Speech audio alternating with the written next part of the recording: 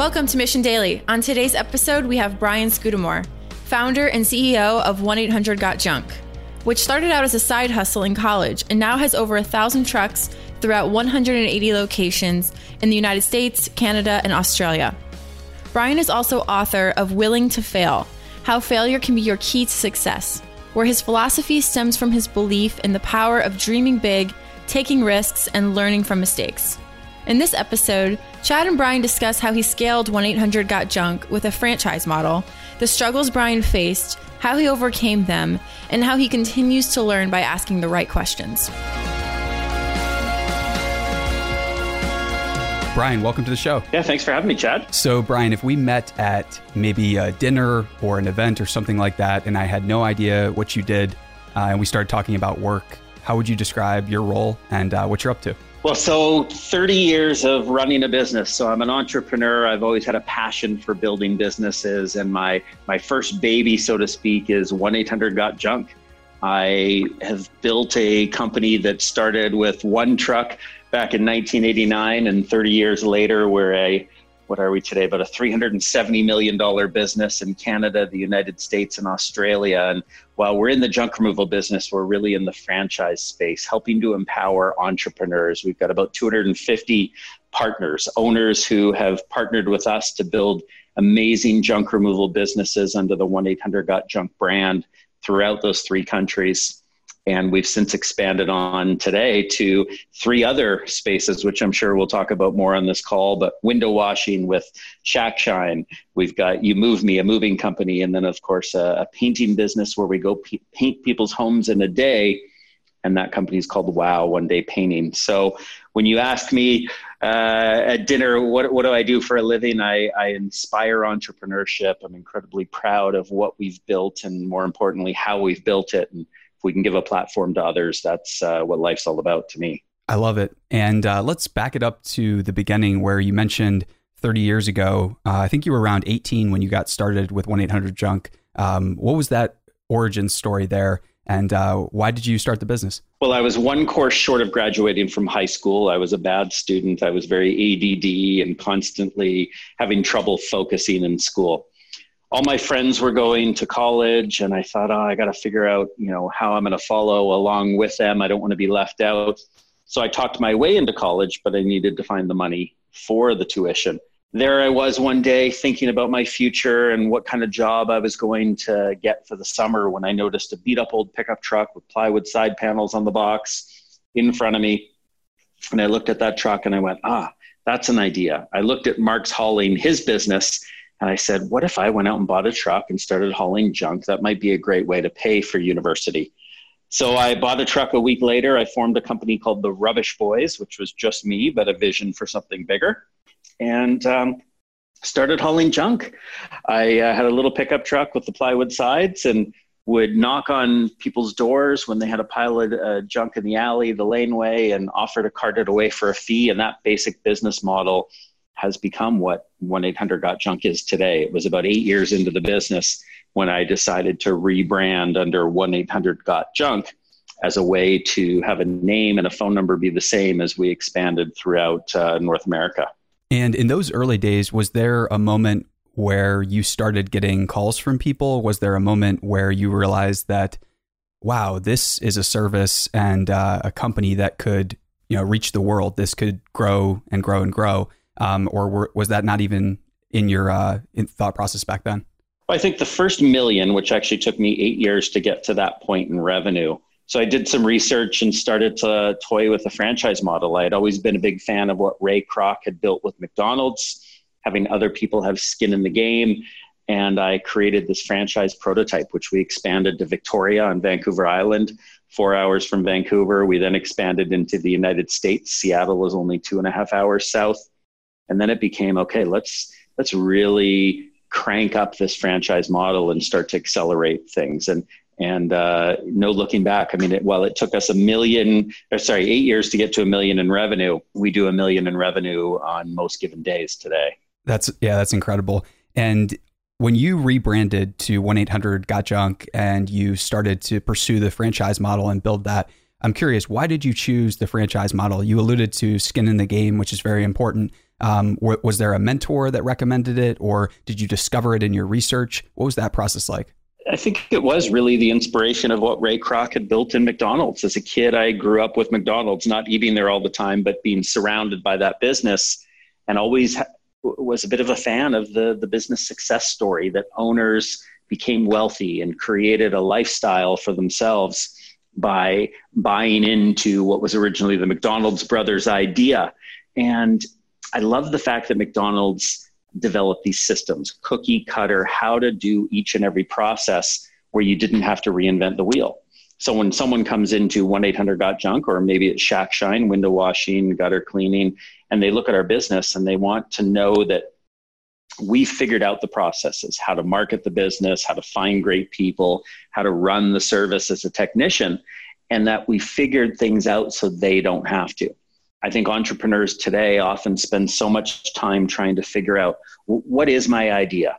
What's the next big idea out there, and how can I find it? But I think a lot of times it's much more about how do you quickly begin the execution versus spending so much time trying to catch lightning in a bottle and think of, what's the next Instagram look like? Right. And I think those systems that McDonald's has perfected, and really every other franchise is kind of emulating them in a way, are really hard to build though. How long did it take you and your teams to iterate those systems? And were the first franchises where you could just completely overworked and tapped out? Or as you started to open those first franchises, did it make less work for you and your team? I'm curious as to what that process was like rolling it out. Yeah, it's interesting. I think that, systems do take a long time. I read a book by Michael Gerber called The E-Myth Revisited. And that book was all about build your business out like a franchise, even if you don't anticipate ever franchising, because franchises succeed based on the level of systematization, that they figured things out and you replicate those best practices over and over and over. So our best practices came from practice. It's like anything. It takes you time to figure out, what does the first version look like?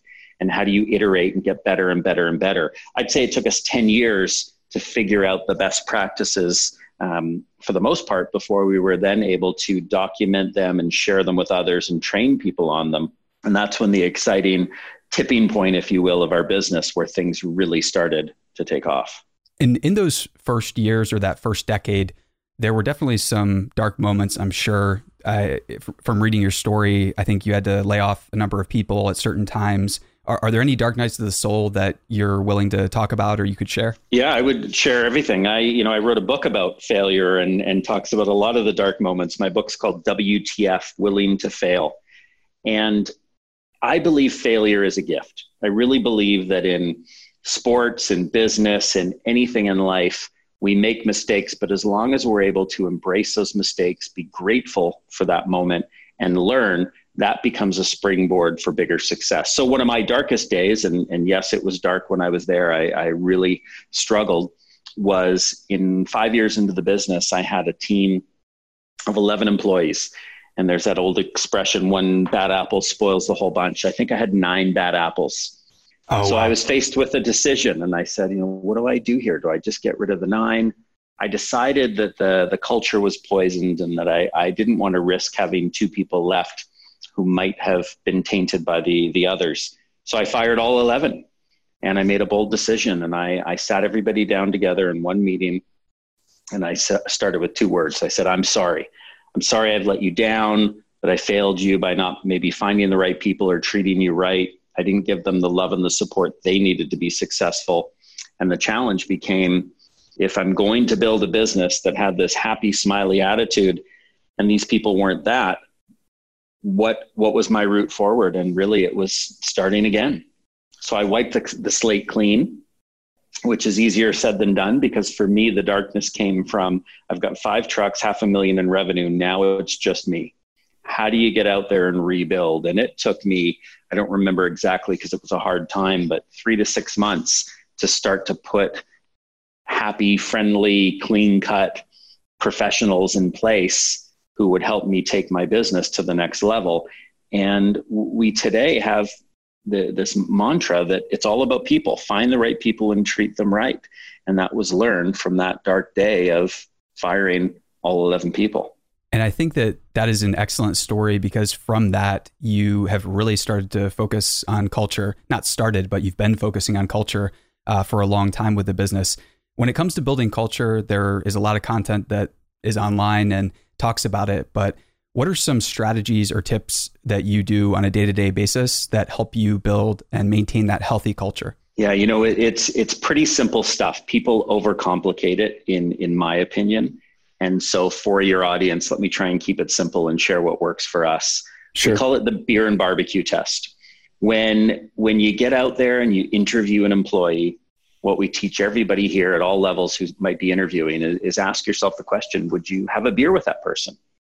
Do you like them? Are they interesting and interested? Do they have a shared passion for building something? Do they really just fit with the type of values we have and the vision we have for building something bigger and better together? That's step one. And the second step is then ask yourself, how would they fit at a company barbecue? We love to throw great parties. When we have a barbecue, there's lots of diversity, there's introverts, there's extroverts, but people somehow fit as a community. Could you see this person showing up to a company barbecue and fitting? Could you see them having fun? Are they a little quirky like us? Do they just somehow fit?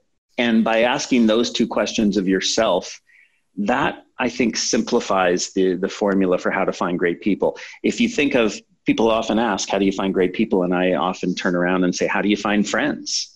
And people have trouble answering that question because they're just like, well, it just happens. Well, no, it doesn't just happen. No. You're very selective. You right. Take your time. You don't waste your time with people that aren't honest or whatever you're looking for in friends. Sure. And so the same thing, I think when we interview employees and we look for people in our business, we often put the job first and we don't think of their cultural fit. We put that second, or sometimes we don't even consider it. So in O2E Brands, our parent company, which stands for Ordinary to Exceptional, we're taking ordinary businesses and ordinary people and making them exceptional through customer experience. Every single person we interview, we want to know that they really pass the beer and barbecue test and that they're people that we hire on attitude and train on skill. Wise words. And when it comes to business operations and expanding and entering new markets and things like that, how do you go about educating yourself? Are you reading a lot? Are you online looking at things? Are you talking with the smartest people in your space? What's your learning routine like? Yeah, we've all heard if you're the smartest person in the room, you're in the wrong room. So I'm definitely putting myself in the right rooms. I'm definitely putting myself in places like YPO, the Young Presidents Organization, which I was a member of for years, or EO, the Entrepreneur Member Organization, which I'm a part of still today. I'll often go to different marketing events or trade shows, and I will just try and learn from others who are experts. And so by being the least smart person, if you will, in a room, that's how I learn. I find it, I'm very ADD, so books don't work as well for me. Short articles are easier, but I do find that learning from others, asking lots of questions. I've always been a curious person, and I realize today that I have so much to learn, and that's where the joy comes from, is just learning how to be better and how to make our people here better at everything they do. Definitely. And being around a table of folks who are smarter than you in an industry can be really intimidating. So for a lot of entrepreneurs, they might, take the initiative and get out there and get in those places and those meetings. However, there are things like imposter syndrome and, sometimes they can be afraid to speak up or ask questions. Is there any advice you have for entrepreneurs who are looking to be more courageous and take those risks and speak up when they do get a seat at the table? Yeah. So, a story, I mean, people often say to me, they're like, well, Brian, you can go sit at any room now because look what you've built with 1-800-GOT-JUNK and O2E Brands. And, you'll never be the stupidest person in the room and blah, blah, blah. Well, that's not the case. I am going out with great courage, realizing I've got so much to learn. So I was at the TED conference, the big global TED that they had here in Vancouver, and they throw these Jeffersonian dinners that you can sign up for. Well, I didn't go sign up for a marketing dinner. I signed up for something that was so out of my comfort zone, which was AI, artificial intelligence. I sat down at a dinner And there were about 12 of us in a private room in a restaurant, and they did the introductions around the room. And I felt extremely intimidated. There was the person who created Siri. There was a person there who was the head of robotics for GM. There were professors from top branded universities throughout the United States who specialized in robotics. I mean, these were people that were all so talented that worked in that space.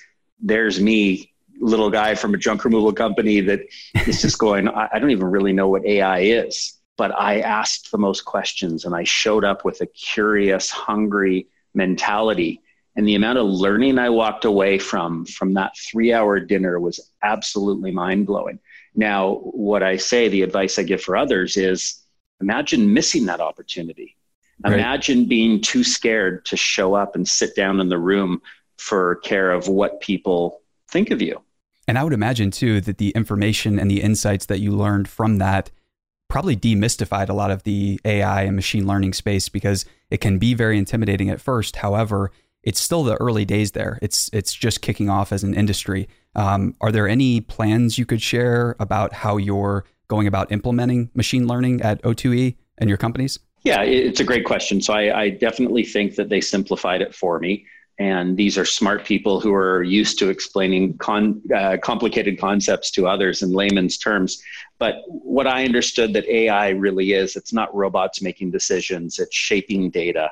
It's really understanding that you can look for patterns, and how do you teach your computers to look for the right patterns? So if I look at O2E Brands, one of the big opportunities for us is to say, well, we have a moving company. Everybody that moves, imagine understanding the value of that data, of the journey, the customer journey, if you will, of when someone moves, it's 90% likely that they have junk removal. It's 60% likely that they will paint their homes within 6 months. These things all tie together. So how can we use the shaping of data to give us better information, more timely information that helps us make stronger, more impactful decisions? Very cool. And with all your franchises, I would imagine that you have some stories, or basically just success stories of folks when you either met them or when they first got a franchise to where they are now. Are there any favorite stories you like to tell about your team? Well, I just love watching how quickly some of these people can grow. So if I think of Paul Guy, our first franchise partner, he just celebrated his 20th anniversary. I remember that he worked for my Vancouver franchise. He was based in Vancouver and had a girlfriend in Toronto. He kept going back and forth every couple of weeks. And I suggested the idea to him, why don't you run the first franchise in Toronto? So he drove a truck across the country, lost most of his marketing materials, 100 miles away from Vancouver as he started to make his cross-country journey because he didn't have a proper tarp. But, the guy gets across the country and he calls me and he says, Brian, I've got my truck. I'm in Toronto. I'm ready to start the business, but I realized that the city will take just about everything. They'll haul away the junk for free. What did I do? I wasted all this money on a truck. And I calmed him down and I said, listen, you don't know that this business isn't going to work there. You've got a truck. Give it a couple of months. Give it 30 days. Let's just try and see what happens. He became a $1 million revenue generating franchise owner in his first full calendar year. So if you recall from earlier in this interview, it took me 8 years to get there. He got there in a year. And so sometimes there's these moments where franchise partners think of giving up. They think of throwing in the towel because things just don't look good, the decision they've made. But the reality is, imagine if he did give up and didn't start that business, our entire industry, our entire franchise organization would be different hadn't he just followed through and taken that step. Yeah, and that type of revenue is atypical for a small business in their first year, but this is a franchise. Are there any pros and cons of franchises, over small businesses, or how do you think about that? Because in my mind, I think it's something like 64% of small business owners don't ever get to profitability or something like that.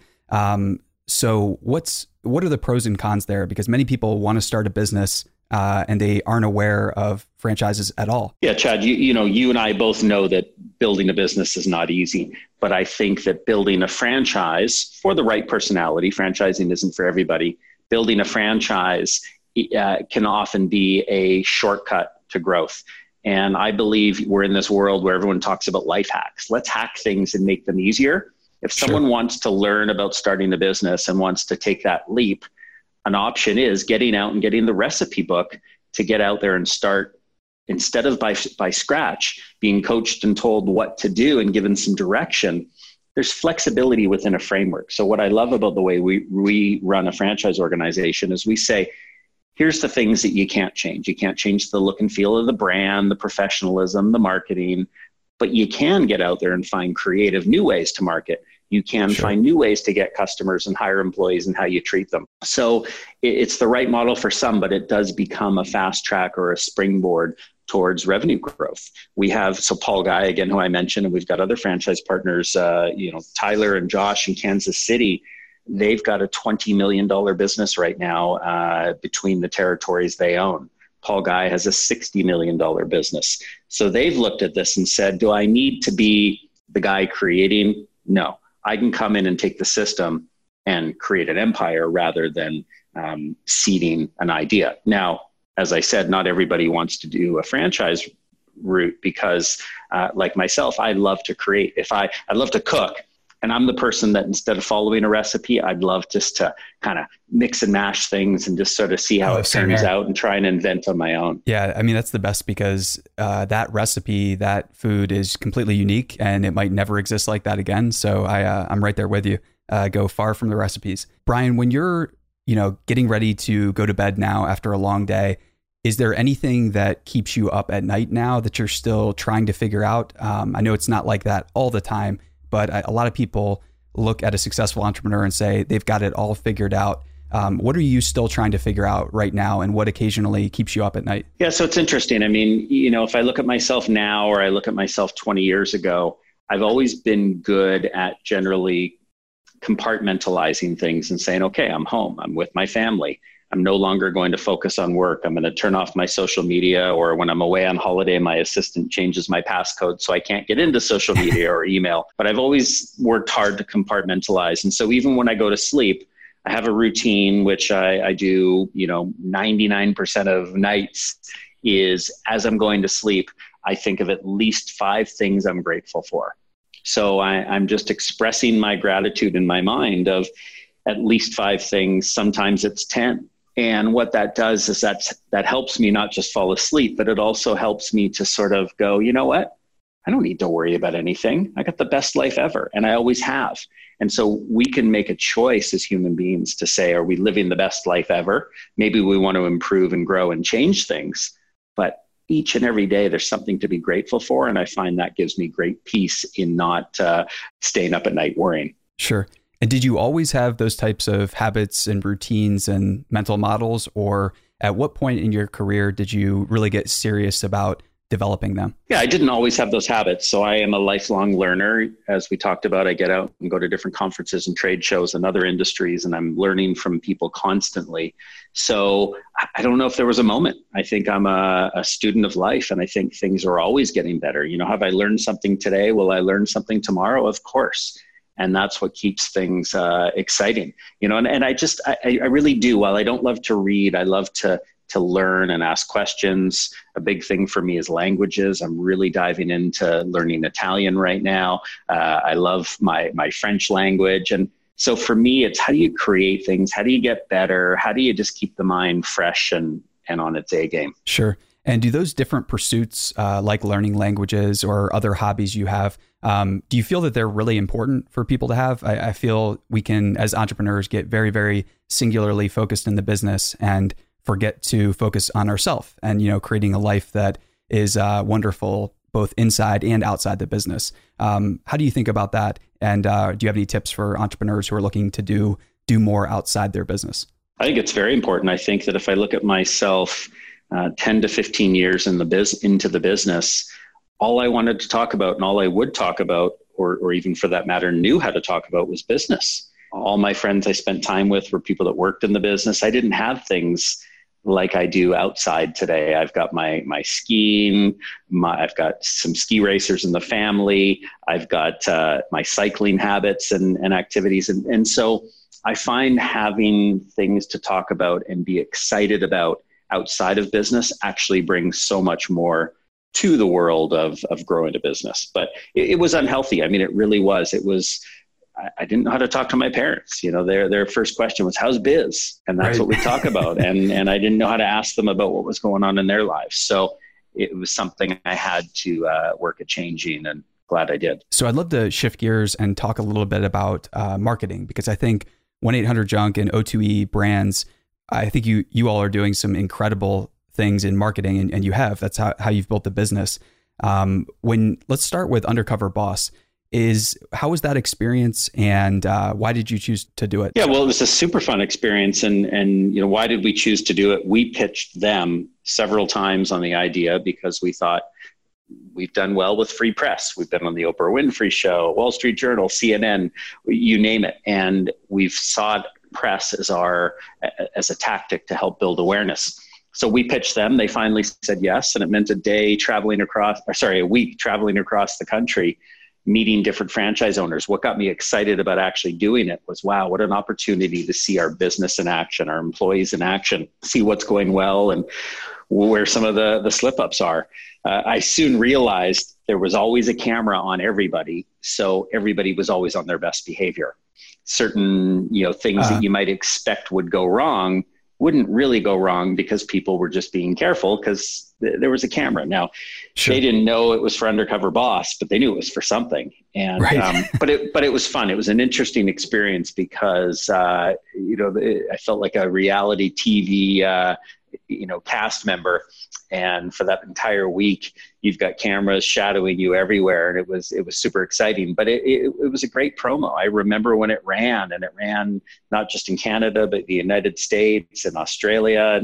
And we were getting calls from all over the place, people interested in our business, wanting to be a franchise owner. And it was something neat that everybody got excited around. And from that experience, did that help shape the integration and partnership you have today with the show Hoarders? And I'd be curious to know, what was that process like? And why do you want to continue to be in these shows? Well, Hoarders came, I believe, before Undercover Boss did, and they approached us and they used our junk removal services and fell in love with how we did things and said, we really want to write you in as a character in the script. And so we were on just about every show for 7 years while that series ran, and we would haul away the junk, get paid for it, and end up getting free press. So who wouldn't want that free press? In today's marketing world, we're using social media, Instagram, Facebook, LinkedIn to share our stories and talk about what's going on in our business to help inspire others. But really, it's just a great marketing tool. And if I look at some of the world's most successful entrepreneurs, the Richard Bransons of the world, they understand the power in stunts and getting out there and telling stories to the press. And it's amazing what kind of activity and enthusiasm those tactics can generate. Definitely.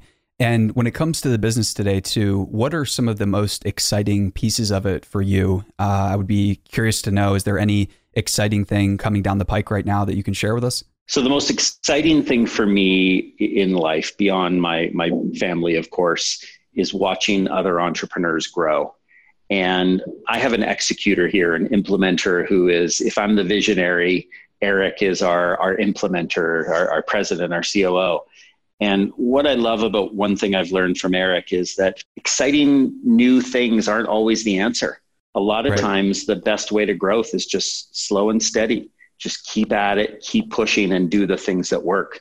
So I don't have anything new for you. I don't have any, fifth brand we're launching right now because our hands are full with 4. What is exciting, what I do love, is just the amount of energy we're drawing towards people that consider a franchise as a business opportunity that they would have never before looked at because of the way we're doing it, because of the fun, unique culture that we've got behind helping to give people a business education while actually running the business. So nothing new. By 2022, we will be $1 billion business. We're this year at 444 million is our current trend rate for all 4 brands combined. So it's exciting to know the size and scope of what we're building. Now, I throw that out there not from a bragging standpoint, but just to give a sense of the momentum that starts to get built. And, money is a measurement for me. It's a bit of a yardstick of, I'm not measuring my bank account. I'm measuring the size and scale of what we're building. I've never been a money motivated person. I got my little Toyota pickup truck and, I'm not a material type guy, but I love just watching other people grow. When Paul Guy in Toronto bought his new Audi R8, to me, that's something important to him. I'd never owned one, but that's pretty exciting knowing that was one of his dreams. And so whatever success looks like to a franchise owner, if we can be just one little tiny part of helping them make their dreams happen, that's pretty fun stuff. I love it. And you mentioned earlier, Eric, your COO, who joined back in 2011. How has your relationship with Eric grown over the years?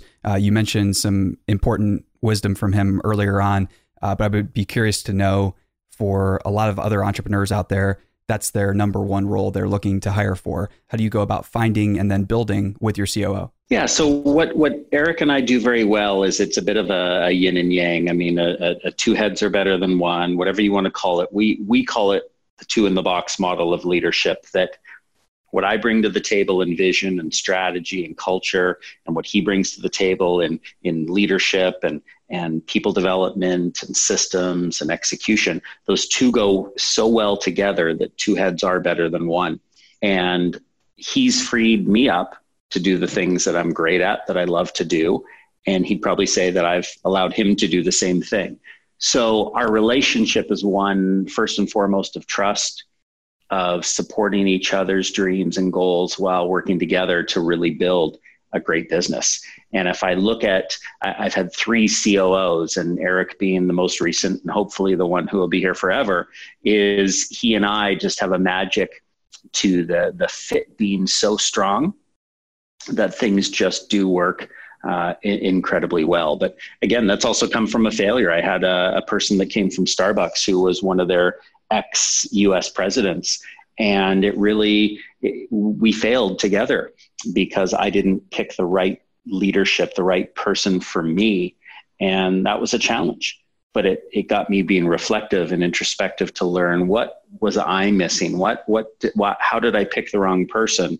And what could the right person look like? And it got me to be more thoughtful in my next search.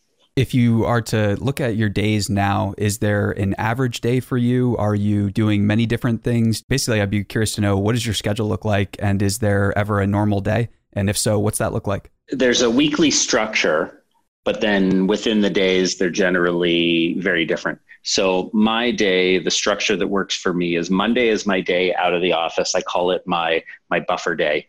It's my day where I go out and I focus on things that I need to catch up on, thinking, planning, things where I don't want to be interrupted in the office. I'll go work in a coffee shop. I'll go work in 6 coffee shops, whatever it takes. I kind of move around a bit. And then Tuesday, Wednesday, Thursday, I'm generally, if I'm not traveling, I'm back to back in meetings. That's the time at the junction or head office. That's when I'm connecting with the team and focused on driving the business forward. And then Fridays are what I call my free day. Friday would be the day where I'm spending time with family or on myself. I might be going for a bike ride or a ski, but it's time for me disconnected from my business so that I can recharge, so that I can think of new ideas. And it's an incredibly important part of my routine. Now, I do things like every phone call I have to take, I try when possible to have it scheduled for my commute time to and from work. I try and be efficient that way, so I've got time face-to-face with people in the office when I need it. So I've got structure, but what I'm working on, projects, it can be anything from the book launch we did 6 months ago for WTF, Willing to Fail. It could be on some PR that's coming up. It could be for some new strategies to find franchise partners and owners. As the priorities change, I find that I get to focus on unique brands, new ideas, but having the structure at the same time. Sure. And when it comes to professional development, if I read correctly, you studied at MIT and then Harvard for the executive programs there. Why did you choose to do that? And what did those programs help teach you? Yeah, so I did an executive program at Harvard and then something at MIT called the Birthing of Giants, which was a 3-year program, 1 week a year for 3 years. And we ended up falling in love with the people, the structure of the program, that four of us got together and created a reunion class called Gathering of Titans. And we're now in our 18th year, and we go every April to MIT's campus in Boston. And what I love about these things is learning from peers. I found Harvard very challenging, very difficult, because it was a lot of case studies and a lot of reading. It was super exciting to be there, but it was not as effective for me as the type of entrepreneur I am. Learning, the MIT style was us learning from others, was lots of Q&A, was lots of time connecting with different speakers with varied experiences, from religion and politics to athletics to business. And so each and every year I find that I get a lot of growth and learning from that Gathering of Titans. Definitely. And with your book, WTF, what was the process like for that? And why did you choose to write a book? Did you record audio, or did you write it out? And what was that process like?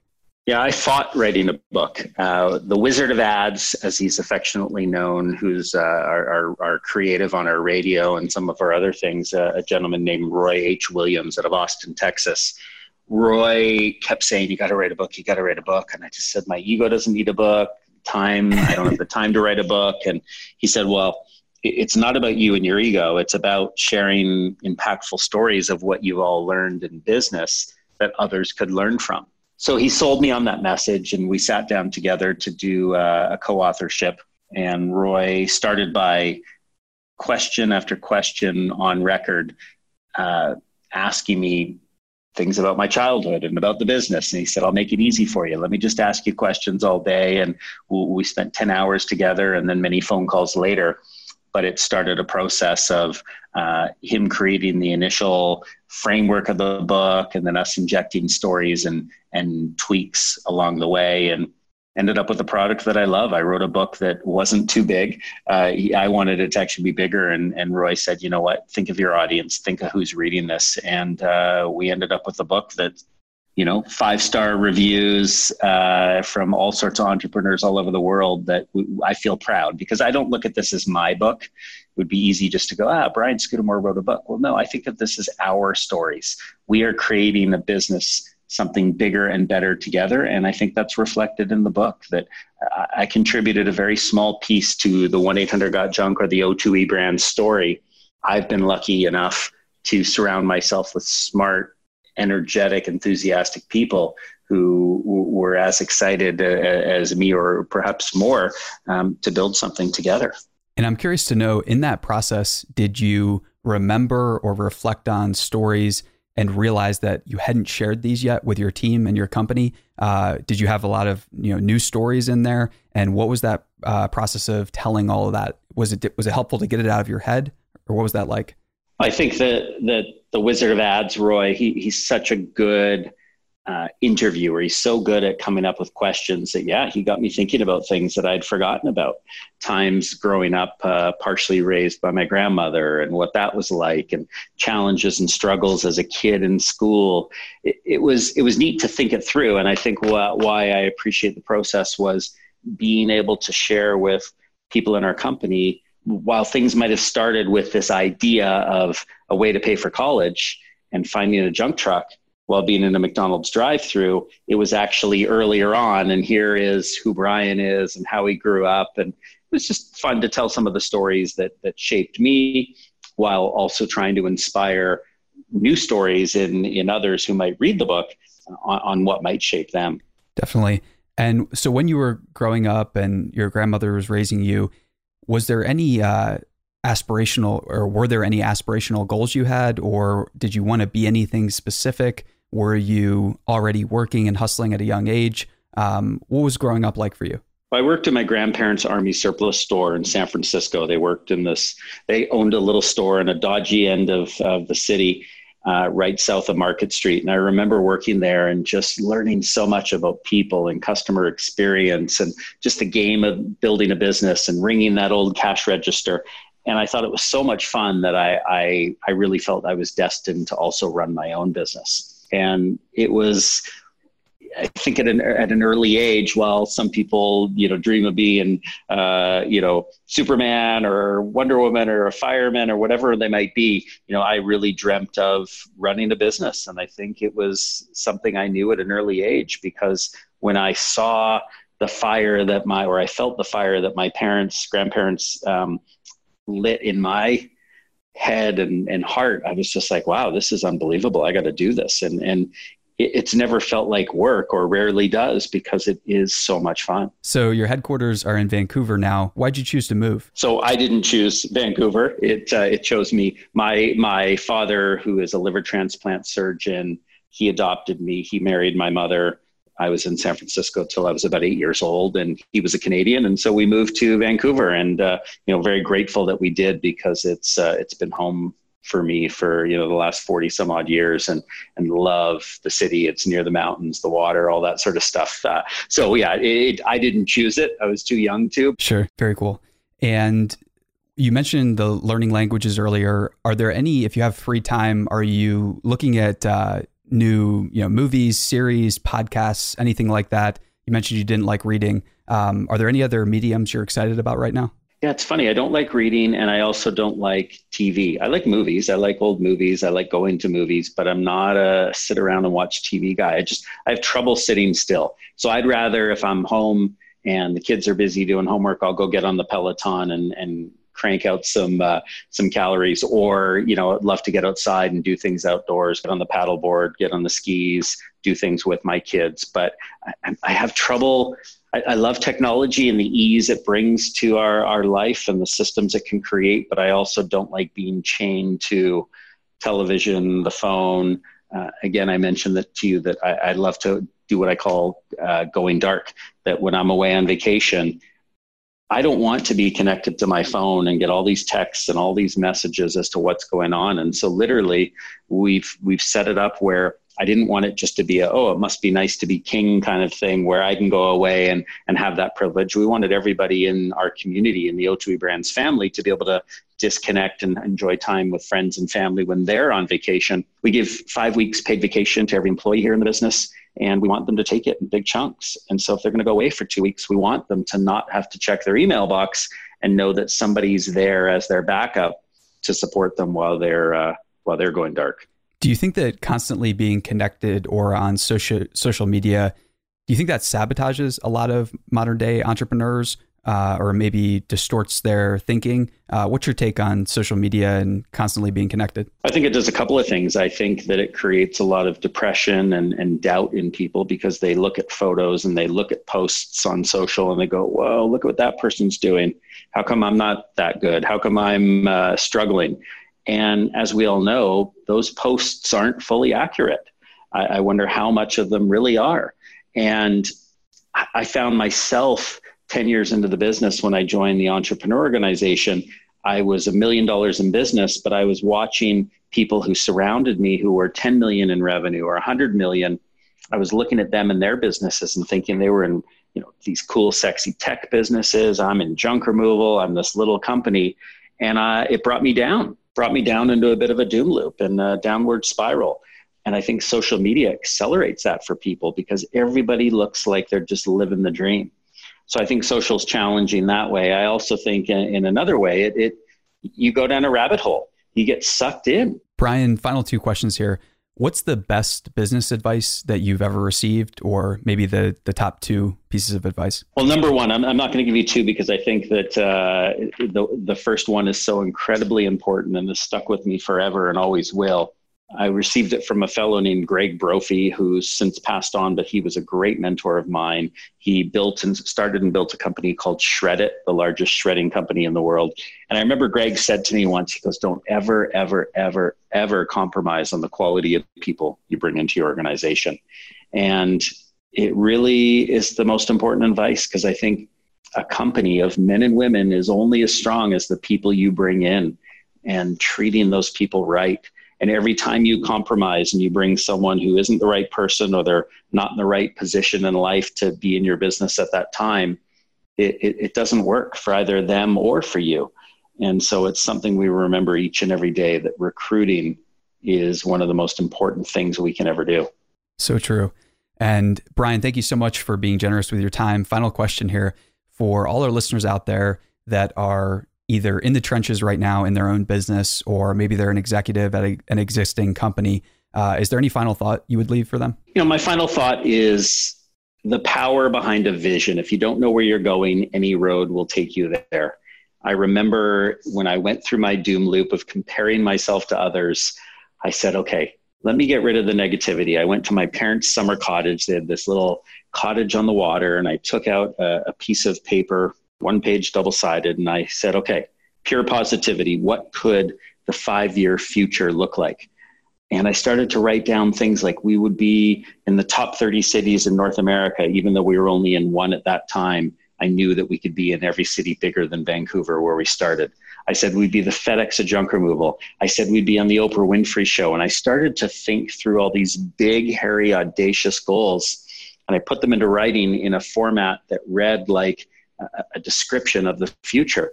And when I started to share that painted picture with others, people latched onto it. They got excited. They started to see what I saw. If they didn't see what I saw, they got off the ship and they went to a different company. But for the most part, it really helped me choose the right people and keep the people that believed in my vision. And I think my last piece of advice that is the power of a vision and how it's worked for me, how it's worked for others, whether athletes or any sort of leaders. I'd love to share that with your audience. If anyone wants to send me a message on Instagram at Brian Scudamore and just send me a DM that says painted picture, I'll fire you off one of our painted pictures and an article I wrote on how to create one. Awesome. Brian, thank you so much for joining us. Thanks for having me, Chad. A lot of fun and great questions. I learned a lot more about myself by reflecting again, so thank you. Awesome. Thank you. Mission Daily and all of our podcasts are created with love by our team at mission.org. We own and operate a network of podcasts and a brand and story studio designed to accelerate learning. Our clients include companies like Salesforce, they're a customer times 5, Twilio, and Katera, who work with us because we produce results. To learn more and get our case studies, check out mission.org/studios. If you're tired of media and news that promotes fear, uncertainty, and doubt, and if you want an antidote to all that chaos, you're at the right place. Subscribe here and to our daily newsletter at mission.org. Each morning, you'll get a newsletter that will help you start your morning and your day off right.